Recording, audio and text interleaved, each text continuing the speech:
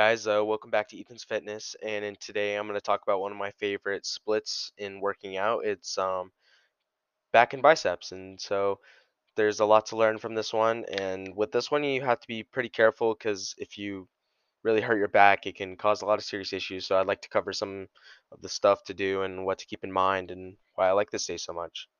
So typically, when I start off this day, I'm starting off with dumbbells. And I'll start off light so that way you're not tearing your bicep muscle because I've seen videos of it. It looks relatively painful, so I'd rather just kind of avoid that whole situation of just like your bicep tearing and you're just it's looks awful. If you're a gym bro or into fitness and look at videos, you know what I'm talking about. So typically I'll start off a little light with dumbbell alternating bicep curls just to kind of wake up the bicep a little bit so that way I'm not over stressing it and not making any mistakes or errors to like hurt myself. And so after about 4 sets of 10, typically switch to hammer curls.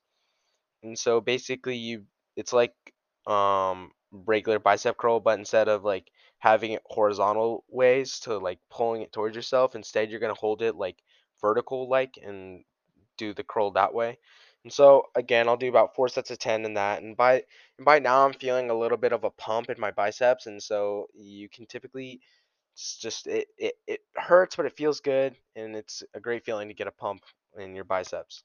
And so then after that, to like kind of finish up a little bit before I switch to back and take a break on my biceps, I'll typically do dumbbell incline curl where you use a bench and you kind of sit down and lay on that, and then you'll start doing curls with whatever weight you're comfortable with because that's also a big thing. It's just whatever you're comfortable with. Don't force something that you can't do, but if you can do it, but it's just all based on how you and what your body can handle.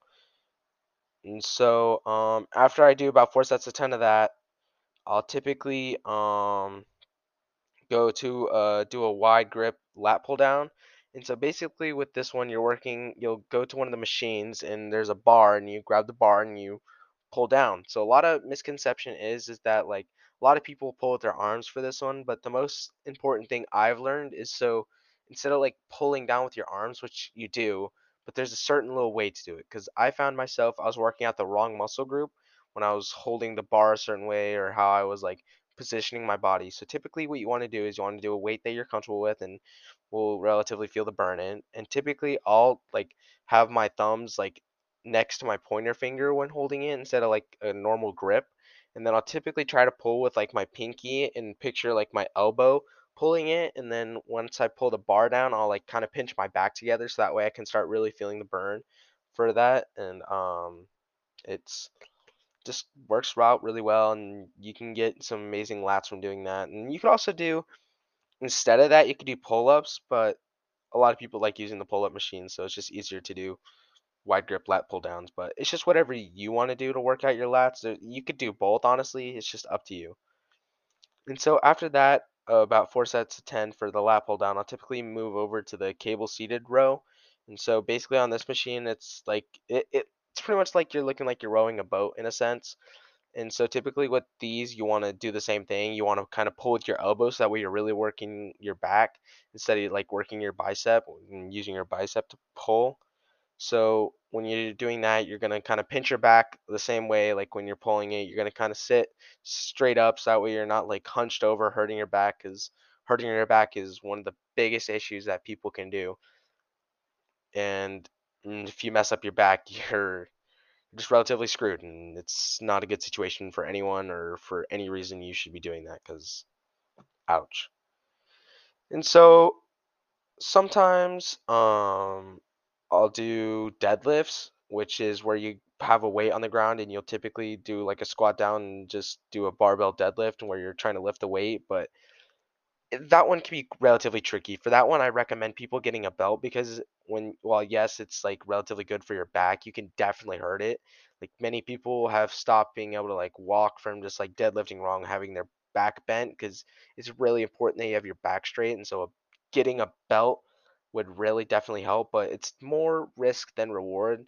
Than I think I only I'm me personally, I'm a little scared to do it, but maybe later on down the road I'll be more comfortable. But I think it's just a preference thing that people like do. but it's just kind of however people want to do it, if you know what I'm saying. Um, and then, so what how I'll typically finish off back is I'll do a barbell bent over row. So it's kind of like the seated row, but instead you're like standing up and you have a barbell, and you're just in your arms are gonna be facing forward, and you're just gonna be have a slight bend over, and you're gonna hold the bar where like so you're not like doing a curl, because once you start doing that, it's not exactly working the back. So you want to have it where you're like just gonna go pick something up, in a sense, like how you're just gonna go to deadlift. And so instead of like reaching down to touch the ground when you deadlift, you're just gonna pull it to your pull it close to yourself, like kind of elbows locked in a little bit, like keeping your elbows close to the side. And typically when you do this, you want to feel a tight pinch in your back. And so after that, after about 4 sets of 10 of that, I typically move back to bicep. And so what I'll typically do is so when I go, I'll grab the 20-pound barbell and I'll do a burnout session to just kind of just like work up my biceps a little bit. And even sometimes before that, I'll go to one of the cable machines and do curls that way. But when you do this one, it's like a compression sort of curl, and so you'll kind of have your elbows pulled back a little further than you typically would, and you want to do slow and controlled movements, because what that will typically because doing curls and all that will grow your bicep, but when you do it when you have like a little like restraint and you kind of pull your elbows a little bit back, it'll help grow your size of your bicep. And so I found that like a few weeks ago kind of helped grow my biceps a little bit. And but back to what I was saying, I'll typically grab the 20-pound barbell and I'll do a burnout. So I just kind of just finish off the workout with a good burn and feeling good and happy. And sometimes I'll work out forearms, and so I'll do like forearm curls, or it just depends on how you're feeling. It's that's the big thing about the gym. It's just however you're feeling. And that's about all I got to say for back and biceps. Thanks for listening in, and I'll see you in the next one for legs.